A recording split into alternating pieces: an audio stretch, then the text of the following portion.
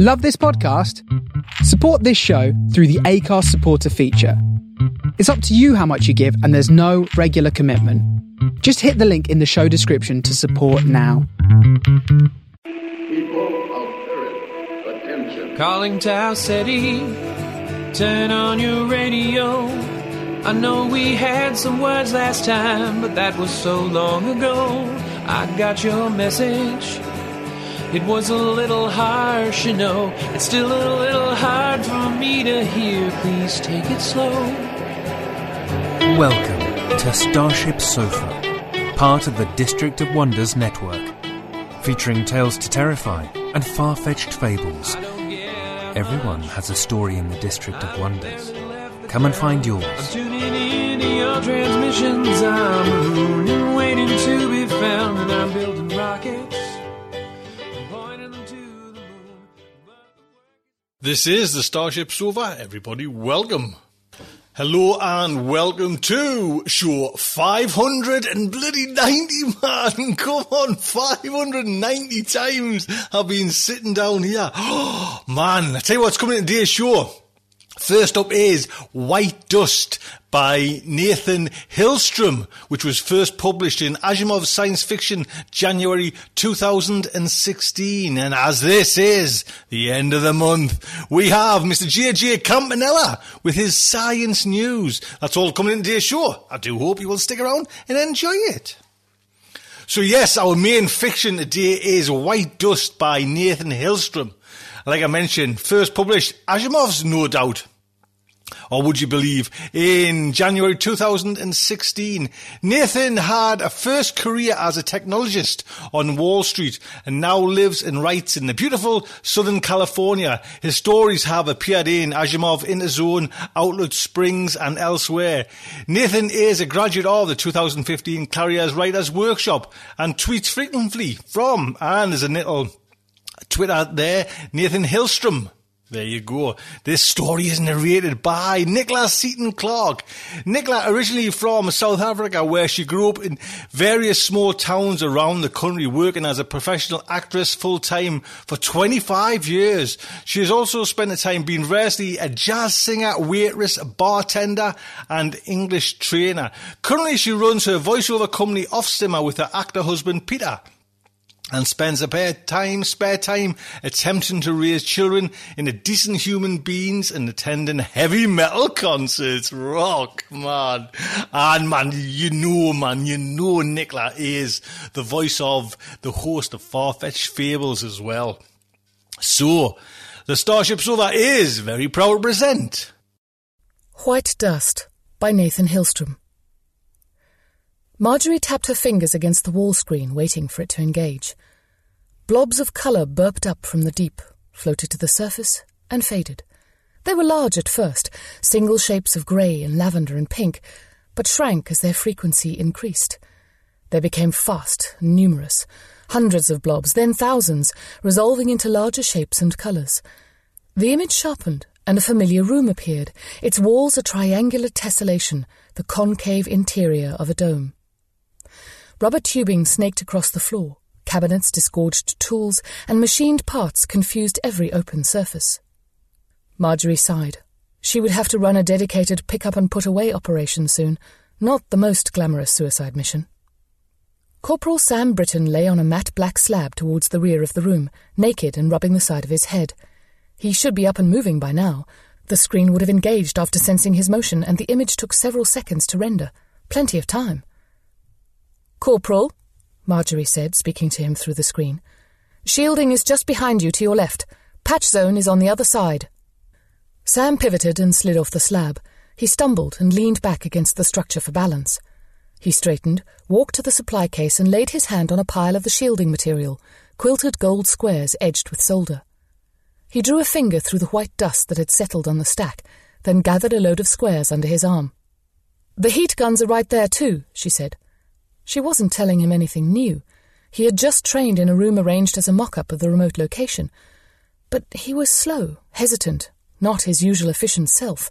They had only minutes to complete this run. He wrapped his fingers around a heat gun, cradled the moulded plastic, but then let go and drew back. He turned to the screen. "Dr. Ali?" Yes, Corporal? There's been a mistake. Her eyes scanned the room. Equipment, patch area, slab device, but failed to see anything out of the ordinary. I'm sorry? He walked towards the screen.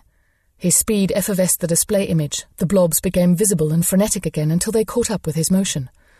The image recrystallized and he stood in front of her, uncertain green eyes meeting her own. She could already see the blush of radiation burn edging its way across his skin. Corporal, everything looks fine. Please report. It's not... No, it just... There's a mistake. He ran spread fingers through his hair. His hand stopped at the top of his head and held on as though he were a ball he didn't want to drop. I don't understand. I'm supposed to go see Sissy. You know, Clara's daughter, our daughter, she's performing tomorrow, I promised. Corporal, you need to get working right... I booked a car for tonight, but I won't even be there. Tears welled in his eyes. They'll be so disappointed. The radiation burns were deepening, some of his skin curling and peeling. Corporal Britton, we trained for this. She allowed rising anger to harden her expression. Remember your training. Her directorate was going to be suspicious if she bungled this. There was an institutional nervousness with situations they couldn't monitor. They had been especially on edge since reports that the Brazilians and Chinese had secured their own presence in the far remote. I'm not supposed to be here. Sam's hand slid to the back of his neck and tightened there. I'm sorry, I should have told you as soon as I woke up. There's some mistake. She jumped at a clanking of metal on metal. It was followed by a whoosh of air, and she realized it was on her side of the screen, just the climate control activating. Her local room was converted office space, unlike the lattice of fused ceramics that protected Corporal Britton from vacuum in the far remote, where he stared at her image on his own screen. His head tilted as she collected herself. Sam, mindfulness. Perhaps anger was not the best approach. Getting things back under her control required dispassionate thinking. This was an interesting challenge. A thrill tingled along her skin as cooler air rolled into the room. Remember mindfulness. Recognize that you're having these thoughts, but let them float away and evaporate. Britton's brow furrowed. She knew he was trying to comply, struggling to clear his mind as they had practiced. That's right. Good. Now focus on what I'm saying. The repair shielding needs to go up. Focus on that. Do it now, soldier. He nodded and the muscles around his jaw tightened. He swung back into motion, the picture fuzzing again as he walked away. She put her index finger on the screen over the small of his back and traced down to his sinewy thighs. He was a well-built soldier, durable and athletic. She had been smart to select him for the repairs. The picture came into tighter focus as he paused, and she saw a rivulet of brown and red running down the inside of his leg. She pulled her finger away. Corporal, let whatever you're thinking go. Only the shielding. She clenched her hand. Do it now. He nodded again, still facing away, and picked up the heat gun. He walked to the patch area. That whole section of the enclosure was hot, probably from a breach further inside the structure. He got his first square up and held a corner of the second against the wall, pressing into it with a heat gun until it adhered. They needed to finish this tactical shielding, make the area around the slab survivable, before they could start working towards the interior. The previous runs had finished most of the work. Lines of overlapping gold squares stretched across a wall shaped by triangles, and she had expected this run would complete it. But after Britton finished his fourth square, he turned and vomited, expelled thin mucus cut with strings of blood. After his sixth, he collapsed, gun clattering to the floor. Sam, that's good work. Can you do one more? Do one more, Sam. He pulled himself up, and, bracing against the skeleton of tessellated triangles, adhered one corner of a seventh square, then slid back into a heap. She inhaled as she saw the lesions on his back and recognized the slackness in his form. He would be unconscious shortly, leaving another half-dozen squares undone. She blew a raspberry softly to herself and then stood at salute. Thank you, Corporal. She wasn't sure if he could hear her at first, but his head lolled back and bloodshot eyes found the screen, found her. You will be remembered as a patriot and a hero. His eyelids sank until each eye was just a thin crescent of red, and she broke her salute. She exited the control room, leaving the collapsed Sam and his dome behind on the screen, and entered the converted conference room that served as the local prep area. The centre table had been shoved to the wall to make space for a matte black slab, identical to its remote twin. An IV pole stood next to it, its shadow flickering along with one of the fluorescent tubes overhead. Sam Britton was propped up on the slab in his hospital gown, flipping through the pages of a comic. The anaesthesia had worn off. She walked up to him and slid the IV needle out of his arm. "Dr. Ellie, is everything all right?" She looked away. She wasn't technically a doctor, of course. That pretense was for its calming effect on the subject. Even the anaesthesia was not technically necessary. Drugs didn't carry over into the transfer, nor clothes, not even bruises or tattoos, but it helped with the psychology. If a replica of a soldier was going to appear millions of miles away, she had found, it was less jarring when his previous mental state had been unconsciousness. "Doctor, how did I do?" The worry in his voice reminded her of his confusion in the dome, his slow start to the run. That delay had already put her at risk. "Well," she wanted to slap him, "you were looking forward to seeing Sissy perform." "Sissy? I didn't... Oh, shit. Shit!" His lips pinched. "You were worried about your social life. You didn't complete the job. We could lose the whole far remote if you don't pull it together." If one of the other nations realized that their location was not secure, they would launch a deniable attack. The site would have some sort of unexplained catastrophic failure and they'd be done. She'd be done. Fuck. He looked at his hands. "I don't get it." She shook her head. "You functioned so well the last few times. You drilled fine today." She liked that the unique nature of this assignment allowed her to operate without supervision. She liked being in total control for once, even though it made her higher-ups paranoid. She existed so deep within the bowels of the clandestine services that she was monitored at all times when away from the facility, she was sure.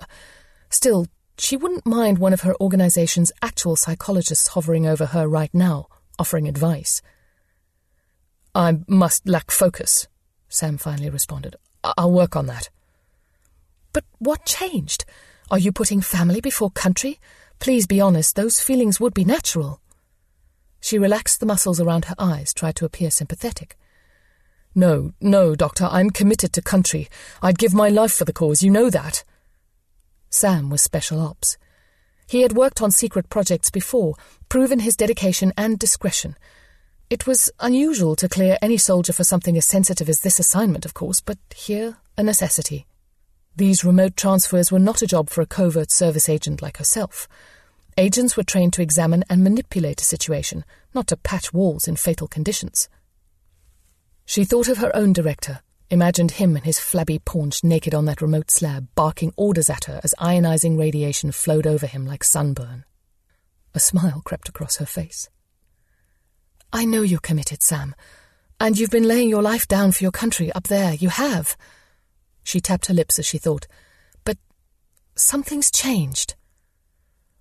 "Maybe it's not me, it's not really me up there, is it?" She frowned and locked eyes with him. "It is you. It is exactly you." "But it's just a copy, really. We train, I lie down here, and then I go home. Whatever's up there can't be me." "The copy is exact. He thinks like you. In practice, he is you at the moment of transfer. You, Corporal Sam Britton. You need to perform in that environment. You yourself. If you feel like you won't have to do it, then the copy of you will fuck up every time. His thoughts are your thoughts, so he'll feel like he doesn't have to go through with it either." She clasped her hands together, interlocking fingers. "That must be our problem." "Okay, makes sense. I will focus." She tilted her head forward. It seemed unlikely that he would make progress outside her direction. "Focus on what, Sam?" Sam swallowed and glanced down. He held his comic rolled in his lap. The responsibility to guide fell to her indeed. She smiled. "We need to get your head clear so you can personally perform. You!" She slapped her hand on her leg. "Let's do some mindfulness exercises and give this another try." The negociants manipulants who provided alien technologies like the slab were fiercely protective of intellectual property, trade secrets, and proprietary manufacturing techniques. Sub-licensing agreements and redistribution covenants spelled out these requirements, they claimed, and were altogether outside their control. So whenever a device came to the conclusion that it was being reverse-engineered, tampered with, recorded, subjected to excessive scrutiny, or operated a hair beyond negotiated terms of service, it would respond by zapping itself and any human operators into a haze of ozone. Corporal Britton had just gone under, his eyes peaceful and vacant. Marjorie squatted beside him, positioning herself in front of the featureless silver panel that broke the slab's otherwise uniform black. She touched it and felt her hand catch, as though invisible fingers had just wrapped around her own. Pushing against the force, she traced out a password of gestures with her fingers. She swirled, stroked, and prodded her way through the memorized designs. The patterns felt strange and obscene to her, as if they were engineered for the touch of tentacles, pseudopods, or perhaps for the slither of some appendages that had not been given a name. After losing a number of astronomically expensive devices like the slab to self-destruction, the Directorate had finally conceded to a policy of good faith compliance. That included no monitoring or recording of relevant facilities. The device's tendency to vaporize agents along with themselves also kept teams small, especially for assignments like this one. There were only a handful of agents with the experience, clearance, and temperament to run something as ethically nuanced as this project, and the Directorate liked to avoid concentrated risk. So she was alone, just her and the soldier. She drew the final curlicue of the password with its mandatory flourish, and the panel released her hand. It would snapshot in a few seconds, transmitting Sam's information to the remote location. She returned to the control room, and the connection was still engaged. The old Sam must have kept flopping around for long enough to keep it from blinking off. He was just a peeling mess now, though, and not moving at all. Sam's crumpled figure vanished in a familiar puff of white dust as the new Sam appeared on the slab. The slab did not permit local duplicates, but disposing of the older copy was part of its operational specification. As soon as a new Sam appeared, the older one was powderized. A thin layer of the dust had carpeted the dome, a reminder of missions past. The new Sam sat up and swung himself towards the monitor immediately. "Doctor, this isn't right." Her shoulders slumped. "Please, Sam, don't make me go through this again." "So this is what we were just talking about, right? The same things went wrong with the last transfer?" "Nothing went wrong." She rolled her eyes. "We need to get to work." "But I was just there meditating with you." Sam stood and started to walk towards the screen. Marjorie shook her head, held up her palm flat to stop him. They did not have time for this. "That wasn't you." She thought for a moment, calculated. "You know the real Sam is in the room next to me." He froze. "You don't need to worry about Clara or Sissy or anything. It's covered, it's good. We just need to get the job done." "I'm a copy?" "Mindfulness, Sam. Just acknowledge the thought and let it go." But we were just in prep talking about the copy." She took a deep breath and pressed her hands to her temples. "Sam, I don't get it. You're willing to die for our country. You know you're being copied for a critical mission." She squinted at him. "Nothing is a surprise here. I don't get your problem. I honestly don't." He shivered.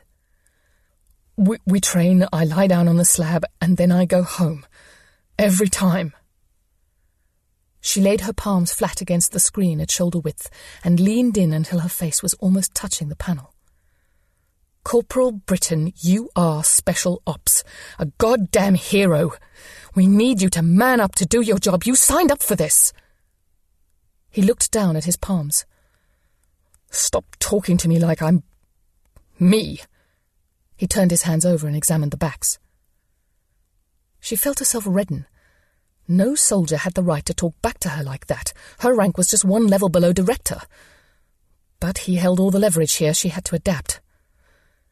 "Sam, I let you get complacent. That's on me, but we have to get this done." She failed to hide the tremble in her voice. This would look to her bosses like intentional stalling. "Please, I'm on the line too." "I'm sorry, Marjorie." He sat down cross-legged and let his face fall into his hands. He had never used her first name before. She continued to command and cajole him, but he just sat there, holding his face. She pleaded as his shoulders reddened, but he never once looked up. Then, for lack of sufficient motion, the screen flicked off. Marjorie shrieked. She slammed the display with her fist twice and fell against it. She rested her forehead against the black screen. This was a disaster. Whatever excuses she made about her lack of progress, her superiors would be convinced she was double-crossing them. She could be a saboteur on the Chinese payroll or playing to control the technology for herself. Neither of those would be unprecedented. The Directorate was smart enough to know that its most trusted assets were also the ones that needed its closest scrutiny, and she was trusted deeply. She pushed herself upright and stormed back into the prep room where the corporal lay, still groggy from anesthesia. He winced as she yanked the IV from his arm. She started shoving to get him off the slab. He held up his hands to placate her, blinking, and slid his legs over the opposite edge. "Get out," she said. "We're done for now." "Can I ask—" He was sobering up quickly. "No!" He stood and faced her from across the slab. "Dr. Ali, please, I was thinking maybe not knowing is part of my problem. Maybe I'd do better if I understood, what was going on out there. Sam, you failed. You probably cost us the zone. If we lose the remote slab, we can only get back with conventional propulsion. Years! That'll take years! Think the territory will still be open then? Go home." He straightened to full attention. "I stand ready to take any action necessary. I'll step into a hail of bullets if that's what you needed." "I'll step into a hail of bullets if that's what's needed." She glanced up, eyes catching the flicker of the fluorescent tube above, and then back at Sam. "All you need to do is leave, soldier. Now." His face went slack. "Yes, ma'am." He glanced at the door to the control room. "I just have to change." "What, do you want privacy? I've seen you naked 12 times. No, that's fine." He rose and began to untie his gown. She stared at him. "Had you not figured that out? Did you think we were sending you to distant space in a hospital gown?" He swallowed. "No, Just get out. I need to think." Sam slipped out of his gown, folding it onto the conference table next to his pile of clothes. He grabbed his boxes and pressed khakis from the pile, bobbling under Marjorie's gaze as he pulled them on. She remained silent as he slid on his belt, yanked up his socks, buttoned his linen shirt, and shoved his feet into the hiking boots. She followed him to the door and swung it shut as he exited. He double-stepped to avoid being struck, one shirt tail still dangling over the back of his belt. Marjorie pulled herself onto the slab and sat, legs hanging over the edge. She had to work out a solution. She couldn't report back as things stood. The psychological situation almost made sense. After a number of runs, a subject would become complacent and used to routine, making it more jarring for his copy. He would be, after all, the copy of a person who had gone through the exercise multiple times without incident. But her attempt to help the replica understand the situation was a disaster. Why had that backfired? She needed to better tease out the psychology, and quickly. She wrapped one hand around the edge of the slab. A tingle ran through her as she thought of one possibility to push her understanding ahead, though it was a little outside mission parameters. Marjorie thought of Sam, confused and awash in radiation, and had a panicked flash of the same thing happening to her. The fear was irrational. Still, she looked at her hand for a moment and then put her thumb in her mouth. She bit down. Wincing, she forced herself to bite harder until she tasted the metallic tang of blood.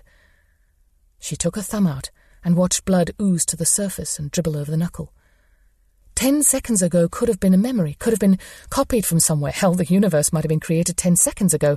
How could she tell? But this was her present. She was here, now, definite and living in this sensation. She'd not even operated the device yet. She would never be a copy. A replica might remember this moment, but she was the one living it right now, tasting the blood of her thumb. A transfer posed no risk to her real self. She slid off the slab and prepped the device, contorting her hand through those alien swirls, and then laid herself flat on its black surface. She felt a tickle underneath her skin, something like the brush of moth wings, something delicate inside her, trying to escape. She held back nausea and waited for the fluttering to subside, then made her way to the control room. By the time she entered, the screen had already activated. A replica of her was sitting there in the dome, head lowered, legs dangling off the edge of the remote slab. Her copy slouched forward in a position that was unflattering to her nakedness, rolls of skin bunched up under her breasts and over her belly. She was staring at her thumb. Marjorie cleared her throat. So, what is it like? Her copy looked up, eyes wide, bordering on manic. I know the transfer was safe. I proved it wasn't a risk. I proved it. She lifted her hand. I just bit down on my thumb. I just experienced it, the pain. Marjorie shook her head and looked at her nude likeness with a tight smile. No, I'm sorry. You didn't experience that. I did. You just remember it. Her remote's eyes were blank, baffled. How is the thumb? The copy rotated her hand still in front of her. It's healed. It just healed. You were never hurt. Marjorie raised her own hand, bringing her thumb to the screen and wiping her index finger across the drying blood. That was me. You might also notice that you're naked and in a dome. Another clue for you. Her copy sat up straight and looked at her, eyes focusing. Marjorie recognized the intelligence in those eyes. She leaned in closer to the screen. So, what's it like out there? You fucker, the copy said. Oh, come on. You wouldn't exist if it wasn't for me. Enough dramatics. You rationalizing piece of shit. Her copy slid off the slab and stood. You know this is necessary as much as I do. We're working for a greater good. Her copy's eyes narrowed. Oh? Can you reconcile that with your enthusiasm? She crossed her arms. I know how you feel when you send Sam up here. I know you love the control, the ownership. I don't have to listen to this. Marjorie felt her chest pounding. You're a sadist. The copy leaned back, holding her chin up. You gravitated to where you could indulge your sickness. You wrap yourself in a cause and flush with your own virtue. It's disgusting. It's false. Marjorie's stomach clenched. You can't pretend this mission isn't vital. Want to waste your remaining time having a tantrum? Vital? The whole struggle is a sham. Idiots like Britain dying for corrupt countries. You know that at some level, but you're happy to leave it unexamined. The funny thing, it actually holds your career back. Think your directors don't know it's all a fraud? But you're just happy as long as you're exerting control. She gestured at her own nude form. I'm proof enough of that. The copy turned and shoved one of the cabinets. It toppled in a noisy explosion of metal on metal, tools sliding across the floor. She fanned away the dust raised by the impact, coughing into her hand, and moved towards the patching. Stop it! Marjorie shouted. You need to calm down! She couldn't let her doppelganger go on a rampage up there. There was too much she could damage, too much that it would be impossible to explain. And what are you going to do about it? The copy grabbed the partially adhered gold patch and ripped it off the wall, but then yelped and dropped the square. Marjorie could see that her fingers had been burned. There must be thermal heat leakage there as well. Okay, she called to her copy's back. Let's talk about why you believe I'm such a terrible person. I'll listen. She needed to buy time until radiation slowed the woman down. Her copy turned and glared. Good. You're doing better now, Marjorie said. Bet it's hard to keep your perspective up there. Her copy looked down at her burned hand, shook it out, cradled it in her other hand. After a moment she jerked up, alert. A grin twitched at the edge of her mouth. Maybe not so hard as you think. What? Why are you looking at me like that? The copy walked back to the slab and squatted behind it, head and shoulders visible. From the motion of her shoulders, it was clear she was tracing something out on the slab's panel. Are you crazy? What are you doing? Sweat broke out on Marjorie's brow. That's not going to work, and it can't save you. It can only make another copy. She clapped her hands twice, trying to draw her replica's attention. It just copies! Her duplicate stood up, holding out her fists, one badly burned, and extended both middle fingers. Then she pulled herself onto the slab and pressed her body flat against it. Marjorie rushed back to the prep room, beads of cold sweat running down her temples. She had no idea if the slabs could even copy in reverse, but she needed to snapshot again and wipe out her rogue duplicate. She strained against the invisible fingers, tracing out the patterns as fast as they would let her, and felt her hand release. She breathed relief as she prepared to climb onto the surface. Maybe there was still enough time. Marjorie appeared in the prep room, bathed in cool light and the flicker of a fluorescent tube. The slab was cold against her naked back. She let out a sigh. It had worked. She was back from the dome. She lifted her hand. The unbearable burning was gone, her skin smooth and unblemished. A cloud of white dust hung over the slab. It smelled of roast pork, but also of something like clover, a familiar scent that she couldn't quite place. As she slid off the slab, she saw her clothes in a jumble alongside the device. The scrubs she'd put on that morning, her white sneakers, her security badge lying to the side. As she pulled the pieces of her doctor identity back on, dust settling on her shoulders like dandruff, she recognized the other scent hanging in the air and laughed. It was her shampoo. Marjorie walked back into the control room and up to the screen. She saw herself in the remote room, slumped and reddening. She held up her thumb to the screen, clear of any burns or bite marks. "Hey!" she called to her other self. "We got her!" Her remote self looked up, cracked lips spreading into a grin. "Good for you. Me. Us." Her voice was tight with pain, but the tension around her eyes smoothed as she regained her posture. "My own copy." Head shaking, she stood up. She gave Marjorie a wave with her uninjured hand before walking through the exit on the far wall, stretching her shoulders as she slipped beyond the screen's range. Marjorie waved back. Outside the limited protection of the dome, radiation would strip the life from her remote self within seconds. Marjorie remembered considering that option, up there, moments before she technically existed. It would have been better than dying slowly. She paced between the control room and prep area, then sat against the slab and began the same mindfulness exercises she'd gone through with Sam, collecting her own thoughts. She reflected on how much easier it was to accept being a copy, the third instance even, when no mortal danger was bearing down on her. But it wasn't just that, she realized. She had accepted her rightful place. She was the honest continuation of Marjorie. It was as though she'd gone up to the dome and come back. She had experienced it all. She was not, however, the original Marjorie that had sent her up to the dome. And she didn't want to be.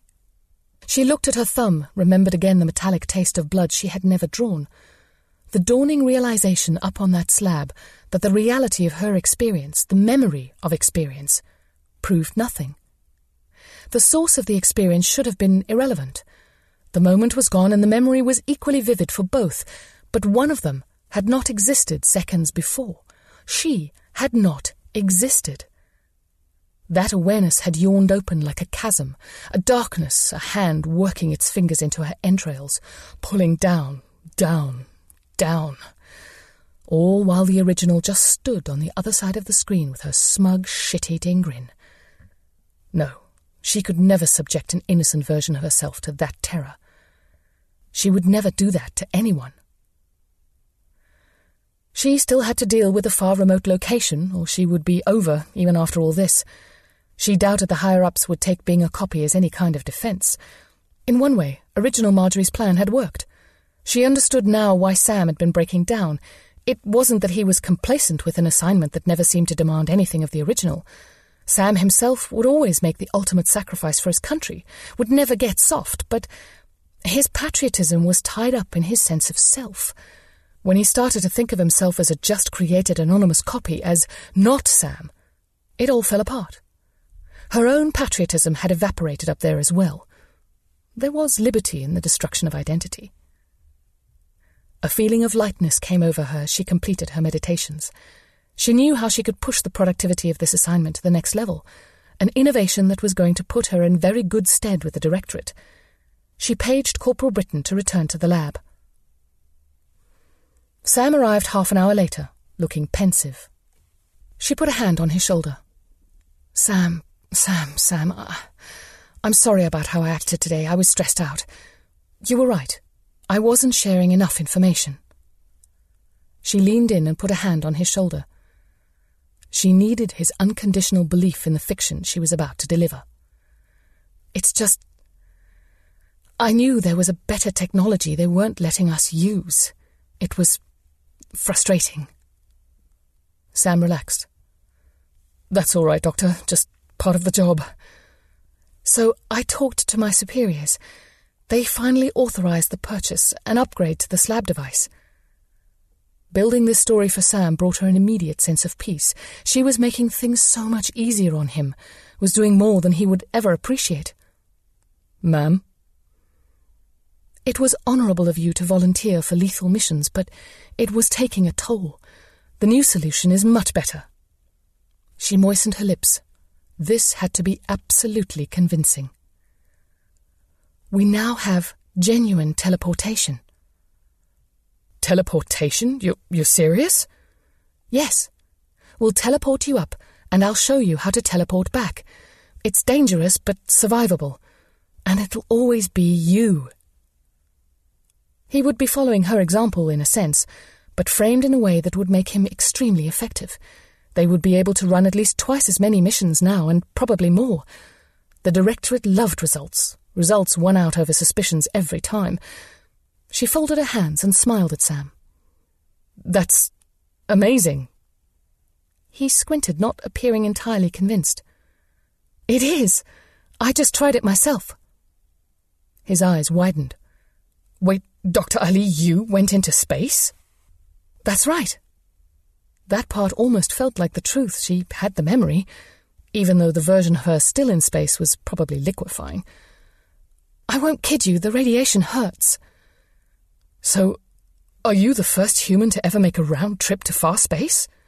He stepped back a little and shook his head. Sorry, Doctor, I'm sure that's classified. No, that's okay. We need to be more open. And to the best of my knowledge, I may well be. She brushed her shoulder, wiping away residue from her original version. So, I could be the first man to ever do it? Well, let's just say the first male. Yes, of course, sure. He was beaming now, all white teeth and excitement. She had him, she could tell. And his performance was going to improve immediately. He would remember the room layouts. There would be no more tedious arranging of the mock-up area, and no nervous breakdowns. She wouldn't be sending any more copies to die in existential terror, not like the original Marjorie.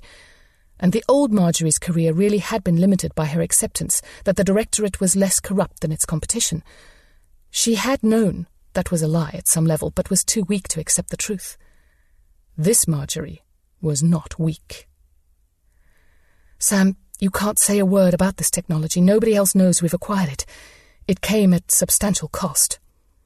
She lowered her voice and leaned back in. Not ever. Not to anyone. If they are cleared to know, they'll already know. If she kept it private, the advantage gained through this fiction might be enough to get her elevated to director status herself. He nodded. I never talk. Also, the teleportation can result in a bit of smoke over the slab, sort of a white powder, but that's expected behaviour. That doesn't sound so bad. She squeezed his shoulder. No, it's not. Let's get started. There you go.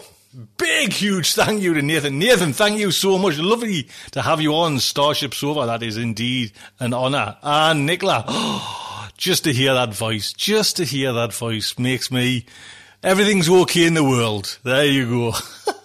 So next up is Mr. JJ Campanella with his science news. And it did, Jim, catch us out.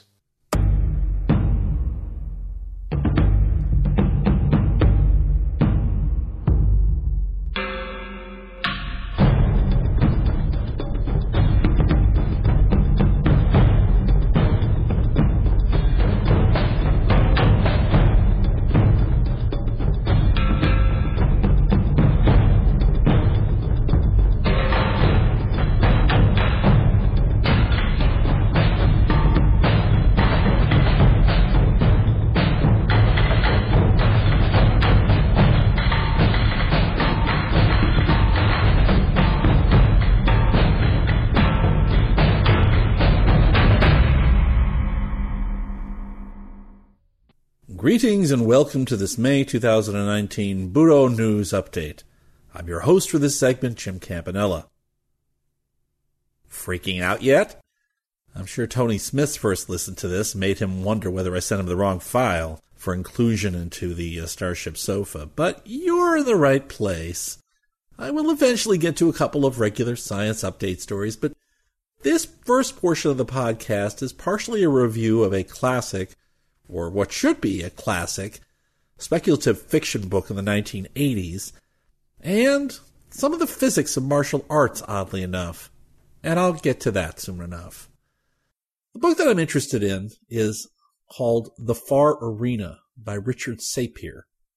Sapir wrote several standalone SF novels, but he's probably most famous for co-authoring the Remo Williams Destroyer novels and co-inventing the fictional martial art of Sinanju along with Warren Murphy.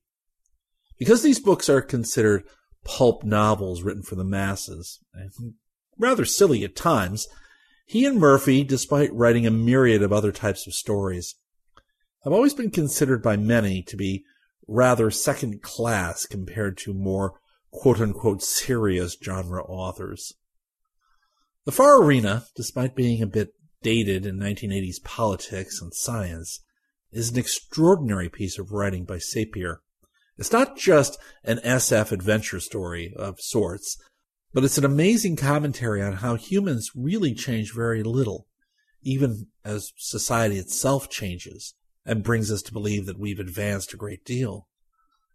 The story begins at a secret oil prospecting site in the Arctic somewhere. The crew up there is led by geologist Lou McCardle, and they find a body frozen in the ice, under meters of ice, in fact.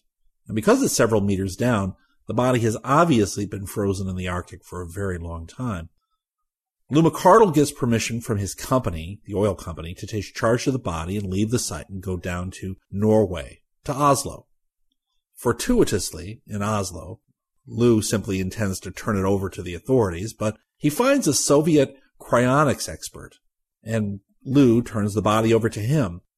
The cryonics expert does not believe that the body is ancient. He thinks he's just saving the life of one of Lou's oil crew who accidentally got frozen in the ice. The Soviet is able to revive the frozen body through his expertise, but he thinks that Lou is lying about where he found it. At any rate, who is this body? We're told in a flashback alternating between the modern world and the ancient world that the body in the ice is Lucius Aurelius Eugenianus, the greatest and most famous Roman gladiator of his age, who lived in about 70 AD at the time of Domitian, the Roman emperor. We eventually find out about Eugenie's life, his loves, the arena, Roman politics of his time, and why no historian knows his name, and eventually how he ended up frozen in the far north. I will give you no spoilers on these points, since Sapir did his homework and describes in wonderful historical detail the lost Roman world. But I will tell you about a martial arts concept that I learned years ago that was only reinforced by this reading. The idea is that there are only so many ways to hit, punch, or kick someone. I learned this from my own sensei. And if you study martial arts over enough years and do not limit yourself, you begin to see this very thing. Whether you study Kung Fu or Judo or Savate or Jiu-Jitsu, there are themes that you will see over and over and over again, even though they may bear different names. Physics and proper form limit how you would apply an attack. Successful martial arts systems evolve to the point of efficiency. Forms that do not work are lost because the proponent of that form did not survive to teach it to others. I'm sure I'm not the first one to apply the concept of evolution to martial arts. People who do not perform martial arts often see the application of skill and a mastery of a martial art as almost mystical. And in fact, many martial artists perpetuate this myth. The idea of chi is not redirection of mystical body energy. The energy that you're redirecting and controlling is completely present and physical, and it takes someone years to master. I've seen my own teacher throwing someone over his shoulder while in the kneeling position and using no hands.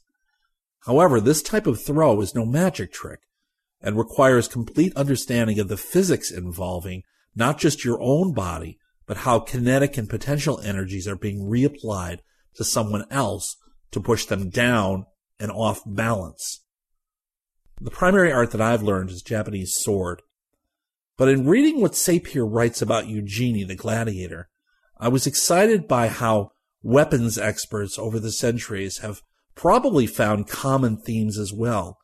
Again, because physics and proper form and application force a group of practitioners to evolve their art in a certain direction. Here was the first point that I noted. At one point in the book, a fully revived Eugenie is in a hospital kitchen with the ancient language expert who is one of the few who can communicate with him. He notices one of the long kitchen knives on the wall and is entranced by it because it reminds him of the arms he used as a gladiator. Let me read Sapir's words to you. We were too late to be served food, and we went to the food-preparing area called a kitchen in this Germanic language. It was on the lowest floor of the building. It had large boards for cutting and storage boxes, which preserved things through cold. And when I saw the knives hanging above the wooden workbench, I laughed. Olava wanted to know what was funny, and I climbed on the bench to reach a blade, which, barring the thin, smooth pommel, was one of the best designed short swords I'd ever seen. Well pointed for thrust and sharp for blocking slash. I pressed the point into the wood. Flexible, too. Beyond belief. One would not find oneself holding a useless pommel with one's life ended at the crack of the blade. Not this one. And it was strong. Eugenie, are you sure you were a gladiator? Olava asked. She prepared fruit and bread and cheese herself. Yes, why do you ask now? The way you handled that knife. You seemed unable to stick it far into the wood. You seemed, slow and weak.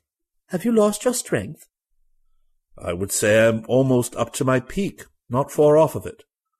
But you move so slowly, with so little force. I put the blade horizontally into the wood. Yes, that's it. It seems so slow and lacking force. There's no force in it. It looks like no movement at all. It is deceiving, Olava. Come, mark where the blade went in. Eugenie, sometimes the mind plays tricks.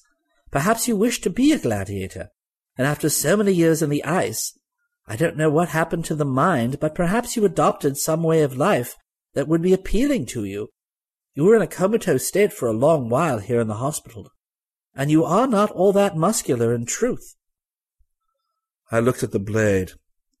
How did I know she was not right? I did not even know the difference between today and tomorrow, and yesterday and centuries before. The thrust seemed good to me.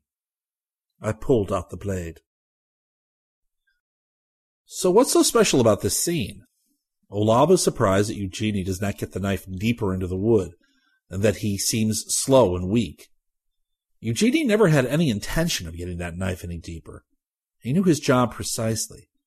This is a principle that has been pounded into my head again and again.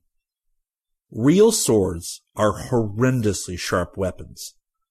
We've been taught by watching Conan and the Lord of the Rings movies that they need to be swung like axes with all our strength.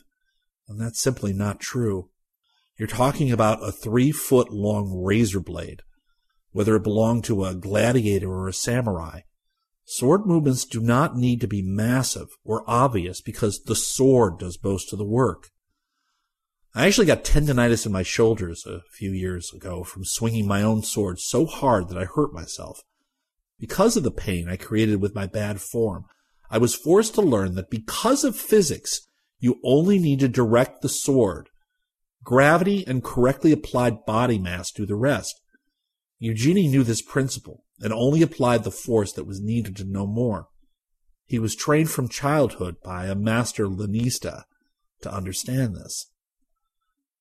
The other scene in the book that I found fascinating was a short, very one-sided fight that Eugenie engages in the modern world.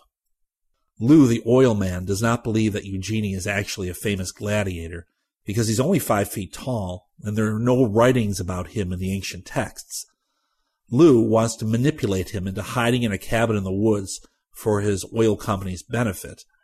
However, the oil man needs to convince the Soviet doctor and Olava, the translator, that Eugenie is a fraud and should be removed from the spotlight. So Lou recruits a gold medal fencing champion to fight Eugenie and show him up as incompetent at fighting. Eugenie turns this down and kicks the fencer in the testicles. The angry fencer unfortunately finds Eugenie in that same kitchen after the former gladiator has found the kitchen knife. The fencer has removed the cap from his épée and nicks Eugenie on the cheek with it. All hell breaks loose at that point as Eugenie's trained reflexes cut in to protect himself. Here is Lou telling his boss, the head of the oil company, exactly what happened. Eugenie had appeared to move slowly. He caught the tip of the fencer's foil with the tip of the salad knife, and as though the two weapons were soldered, he moved it with the tip until everyone could see he was dominating and directing the fencer's foil. "Like he would hold a 2-year-old's hand and move it around that easily," said McCardle. Then Eugenie, who was half a foot shorter than the fencer, did the same thing with the 2 fingers on his left hand, while his knife teased the genitals of the fencer. No, Eugenie did not cut him there. Still with a big grin, he pushed his belly into the fencer's belly, then turned around so that the fencer's arm was under his own arm. He was showing the fencer how to move. He yelled into the fencer's ear that he should practice more, and he accused the fencer of not listening properly. Then he took 1 step back and took off an ear. So what do I find interesting about this scene? Well, again, I've heard this idea of being on top of your opponent's sword for years now in the Japanese form that I practice called Shinkageru, the new shadow school. It dates back to the 16th century of Japan. By having your sword on top of your opponent's and applying the proper physical structure, you can control your opponent's sword. This is a subtle form and very hard to perform, but a master of the form can override even the biggest opponent, just as Eugenie does.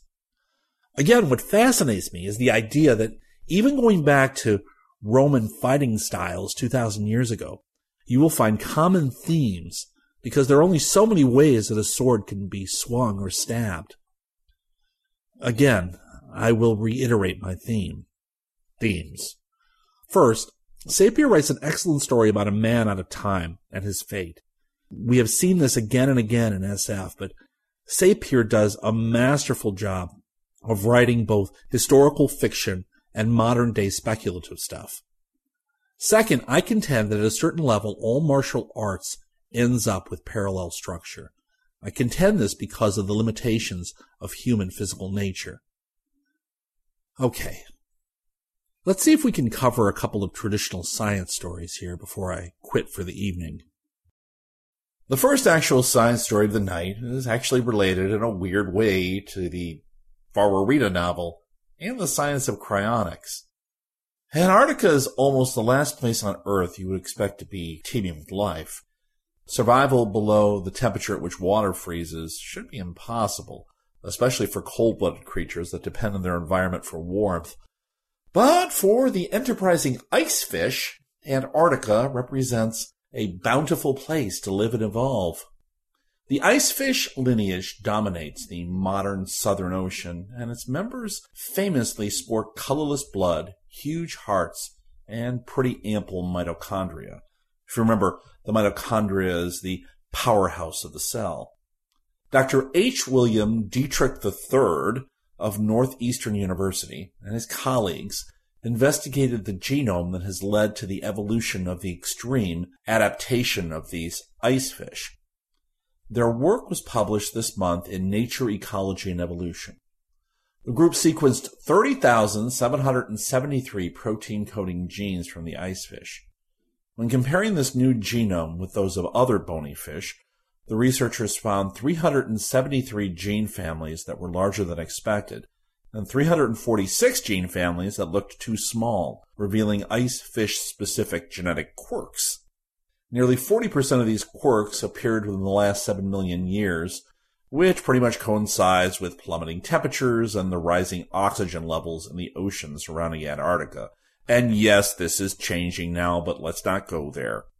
So, how many of these 719 gene families relate to adaptation to the world's coldest marine environment? Here's the really cool bit relating to the far arena. The production of antifreeze glycoproteins in cells prevents ice crystals from expanding and tearing tissues. That's why you can't just take an organism like a rat or a mouse, freeze it, and then expect it to be alive when you're done thawing it.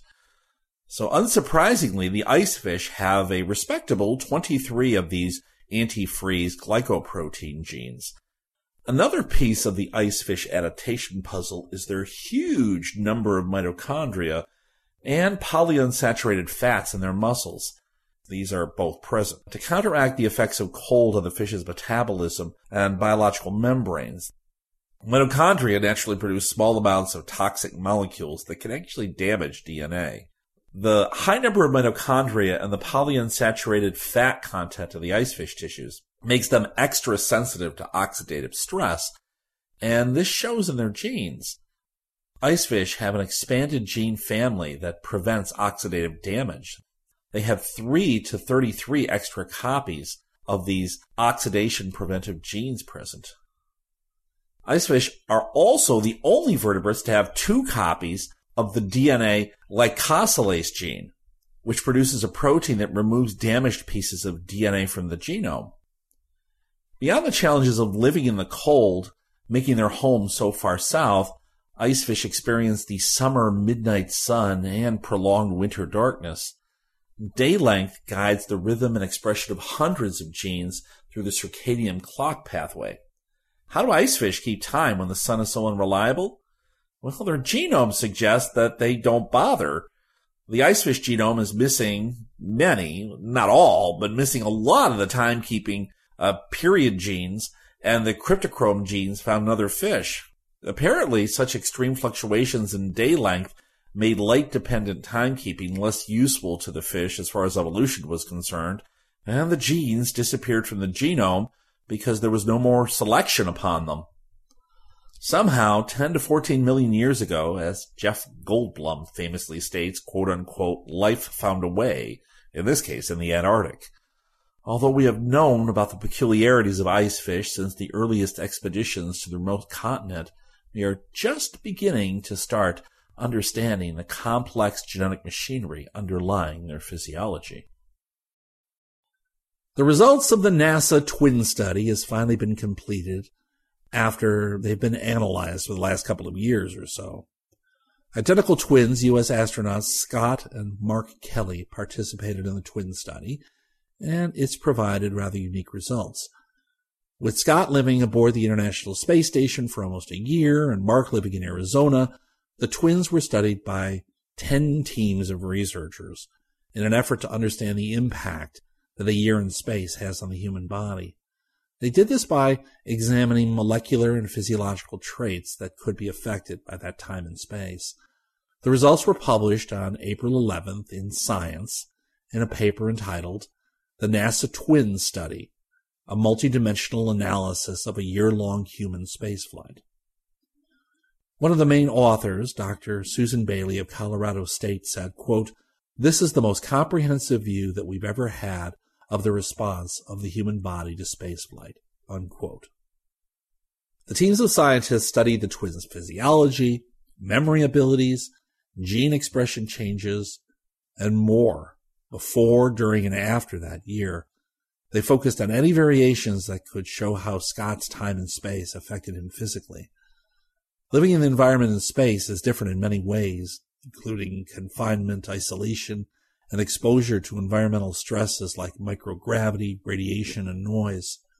The team collected physiological, telomeric, transcriptomic, epigenetic, proteomic, metabolomic, immune, microbiomic, cardiovascular, vision-related, and other data over 25 months. After Scott entered space in March 2015, he took blood samples that were sent back to Earth. Sequencing the components of his blood showed the length of his telomeres changed during spaceflight, and then they changed again when he returned to Earth. Although the team had predicted that his telomeres would shorten while he was in space, they actually grew by 14%. However, within days after returning to Earth, those telomeres shrunk back to their pre-flight length. Several months later, some telomeres were even shorter. Shortened telomeres in general have been associated with aging and health risks like cardiovascular disease and cancer. Gene regulation changes were measured in both epigenetic and transcriptional data. The genes that were most frequently turned on or turned up were those involved in regulating the immune system. That suggests just what kind of stresses he was under. Also, in gut microbiome composition, body weight, carotid artery dimensions, and prepapillary total retinal thickness. There are also changes noted in his gut microbiome composition, his body weight, and even the total retinal thickness that he had. Scott's chromosomes also went through many structural changes, with parts of the DNA being swapped, inverted, and even merged. Most of the changes Scott experienced in space reversed to his pre-flight state once he returned to Earth. However, there were some lasting changes. Roughly 9% of the genes that had changed activity when he was in space stayed that way. 6 months after his return, his immune system was still altered, probably because of the level of stress. DNA repair changes were still upregulated, and some of his chromosomes were still rearranged. Tests of Scott's short-term memory and logic problems showed that his cognitive abilities declined from pre-flight levels. In addition, some factors were significantly affected by the stress of returning to Earth, like inflammation and the immune response gene networks, as well as cognitive performance. The paper noted, quote, "Although our understanding of the physiological and functional consequences of 4 to 6 month missions has increased greatly over the 18 years of continuous human presence on the International Space Station, there is almost no experience with spaceflight length greater than 6 months," unquote. All the study is being done because of missions to Mars that are planned for the near future. Those missions could last up to 3 years, and more long-term studies are necessary to understand the impact of longer durations in space on the human body. So here's the last story of the evening. Are we going to soon see the beginning of the end of pancreatic cancer, or at least maybe a better treatment on the horizon? New research found that the deletion of ataxia telangiectasia group D, ATDC, whose human homologue is upregulated in the majority of pancreatic cancer cases, completely prevents the development of tumors in mice.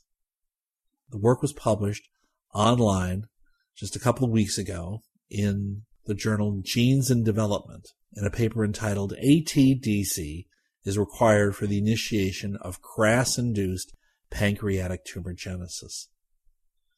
Lead author Dr. Diane Simeone of the Perlmutter Cancer Center said, quote, "We found that deleting the ATDC gene in pancreatic cells resulted in one of the most profound blocks of pancreatic ductal adenocarcinoma, which faithfully mimics the human disease. We thought the deletion would slow cancer growth, not completely prevent it," unquote. Pancreatic ductal adenocarcinoma is an aggressive disease driven by the oncogene KRAS. The search for better treatment is especially urgent, says Simeone, given that pancreatic ductal adenocarcinoma has the worst prognosis of any major malignancy and is on track to become the second leading major cause of cancer-related death by 2030. The researchers from New York University School of Medicine and the University of Michigan focused on acinar cells in the pancreas that secrete digestive juices into the small intestine, which can subject the tissue to low levels of damage. In response, the acinar cells have evolved to readily switch back into stem cell types resembling their high-growth ancestors, a feature that they share with pancreatic duct cells. Those cells are prone to become cancerous when they acquire random DNA changes, including those in the gene Cras that are known to drive aggressive growth in more than 90% of pancreatic cancers. In the current study, the researchers found that ATDC is required for Cras-driven adenocarcinoma and its progression.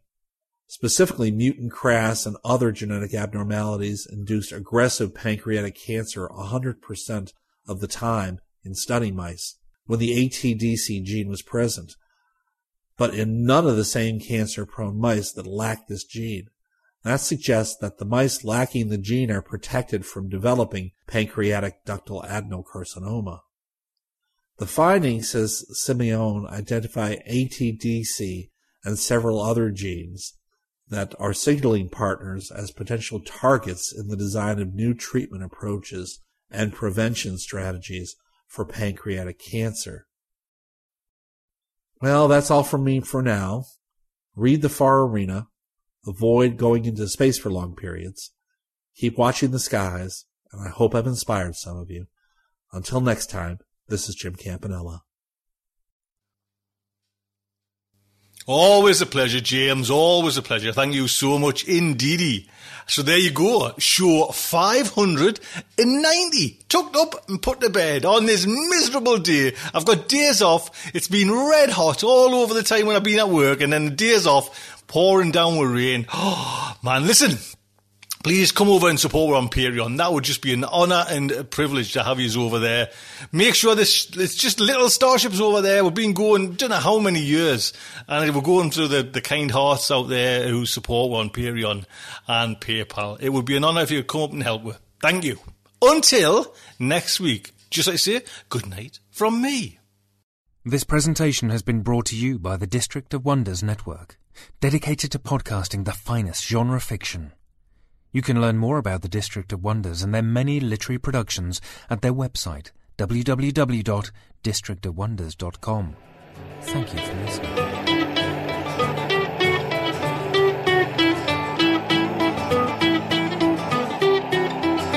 I don't get out much.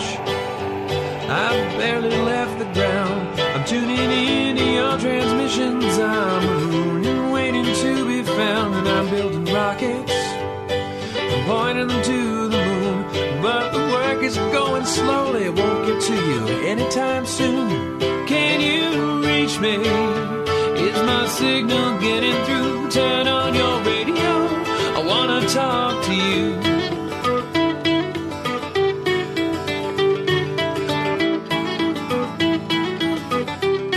This signal's going light speed. By the time I get my say, I might already be on to you and on my way. But you're so far from here, and at best I'm moving slow. So I'm waiting on your call at home with nowhere to go. Can you reach me? Is my signal getting through? Turn on your radio. I wanna talk to you. I wanna talk to you.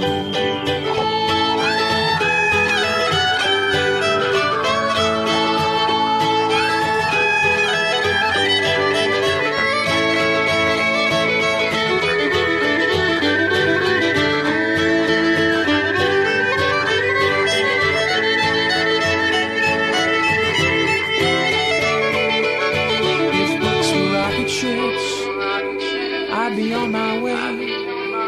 If I could cast myself on a radio wave, I might get to you someday. If books were rocket ships, I'd need only the will to fly. I'm still building word by word, and I'll get out there by and by. I'll get out there by and by. I'll get out there. I'll get out there by and by.